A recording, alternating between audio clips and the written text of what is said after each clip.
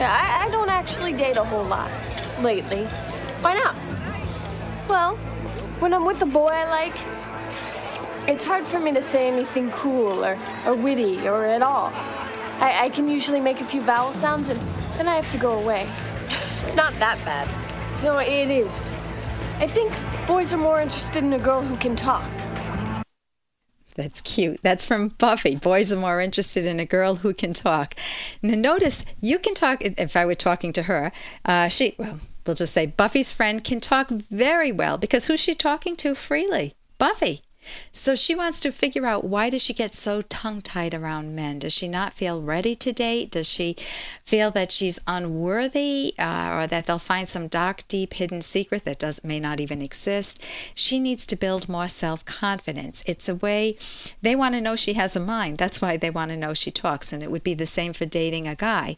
If you date a guy and he says, and never says anything, then it seems like he has no mind. He's just like one of those dogs, the old dogs in the back of the car, where the fake ones, that when you move, the head would bop up and down, but there's no mind there. You fall in love with the mind of another person, and the body too. But you definitely want to know the character of the person. So she needs to obviously gain more self-confidence.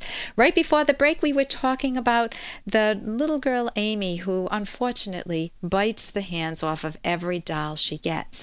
So her grandmother's very concerned, and a few things that you can do with Amy. One is that don't buy her dolls.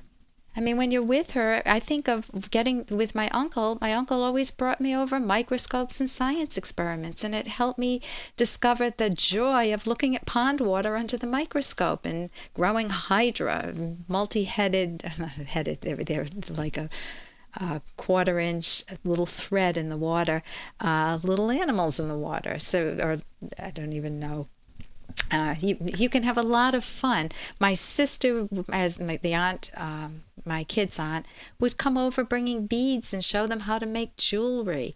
And so you can have a lot of different activities other than dolls for her that may help her break the habit, because one of the things you want to do is to help her break the habit. Also talk with her. Just ask her, help me understand you, Amy. You just bit the hand off of that Barbie doll you just got. Help me understand that. See if you can draw her out. Maybe nobody's tried to do that before. Maybe they're so busy yelling at her that she's never had a chance to explore her own mind without punishment. You can also see her as more mature. If you can give her a doll and she doesn't bite the arms off, just make a passing comment on that. Don't make a big deal. Oh, look, you can finally do this. But just make a passing comment. It seems like you're growing up now, honey. Look at how nice her hands look. Let's put nail polish on the doll's hands if you want. But you really need to know the cause of what is causing her biting the hands off to know how to design a treatment strategy, because a power struggle with her parents is very different from possibly watching the news and seeing henchmen cut off the hands of someone. You also might try getting her Fisher-Price Little People. They're little wooden dolls, and they don't have any hands. They don't come with hands. So you can try some of those, and you may be able to help move her away from this big issue of biting the hands off of dolls. The heads would be a lot worse. Don't forget the possible medical reason. What's that? Insufficient plastic in the diet. Okay, insufficient plastic in the diet. That's Harris, my husband, and he helps me out here. Right. I also talked about a woman who has size 36D plus breasts. Now imagine waking up every day and these are on your chest. You don't want them there. They're way too big. You can't even get out of eyesight of them. If they were on your back, it would be one thing. At least you could ignore them, but they're on your front. So here's her email, and see what type of advice you would want to give her.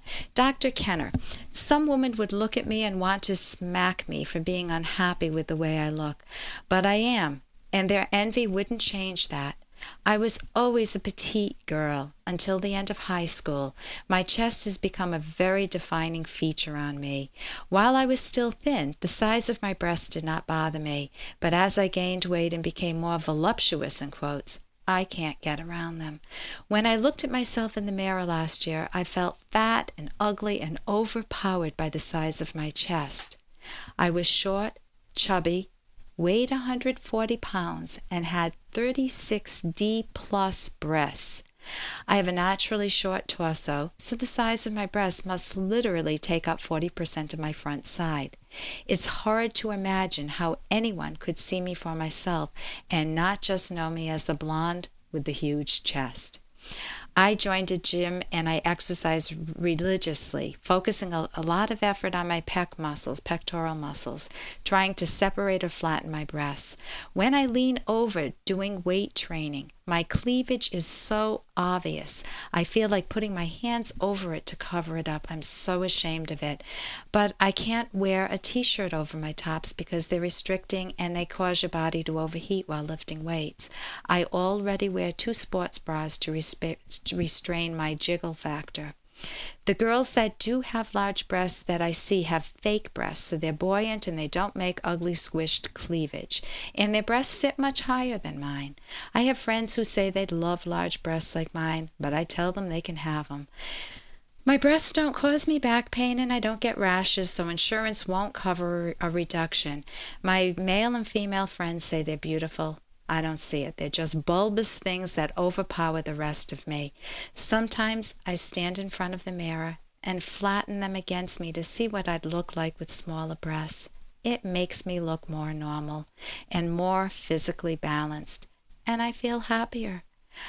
I think clothing would fit better and I'd be overall more content with smaller breasts, but I don't have the money to reduce them.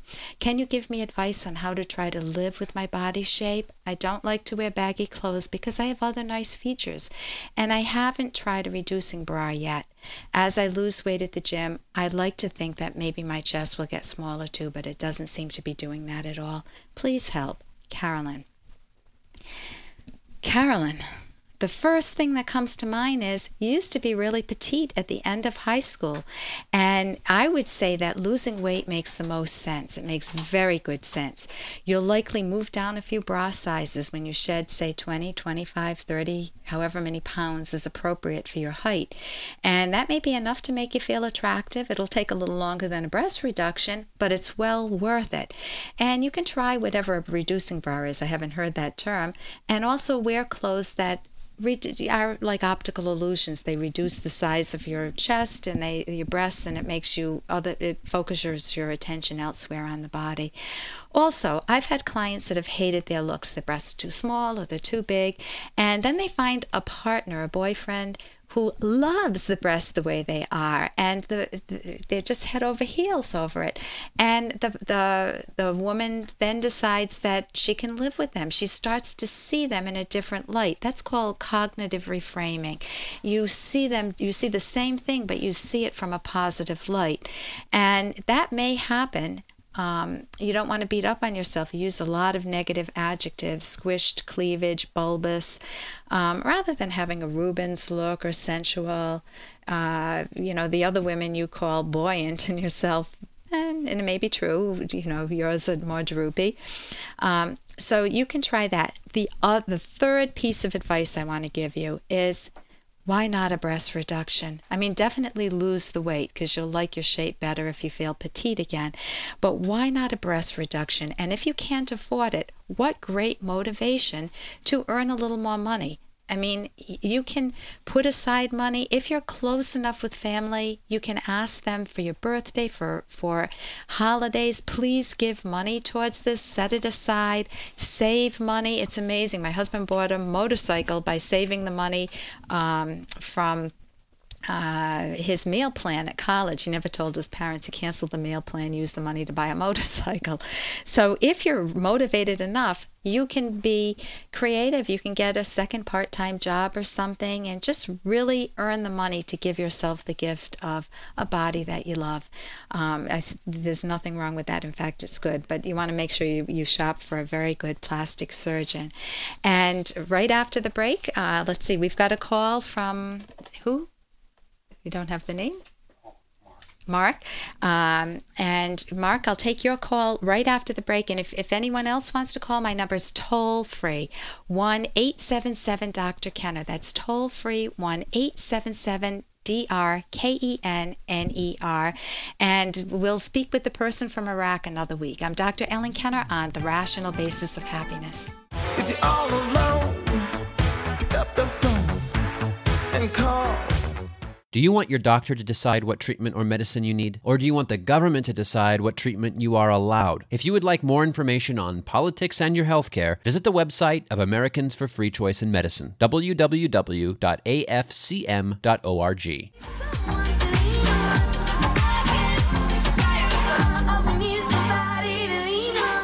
Here's an excerpt from The Selfish Path to Romance, the Serious Romance Guidebook by clinical psychologist Dr. Ellen Kenner and co-author Dr. Edwin Locke.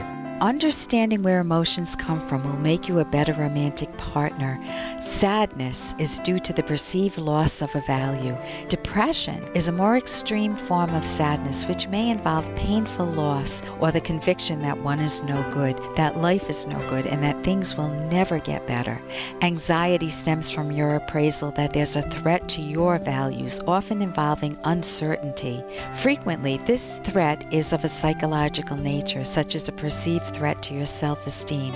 Fear is your response to the perception of imminent danger, usually a physical threat, or of your perception of the imminent loss of an important value.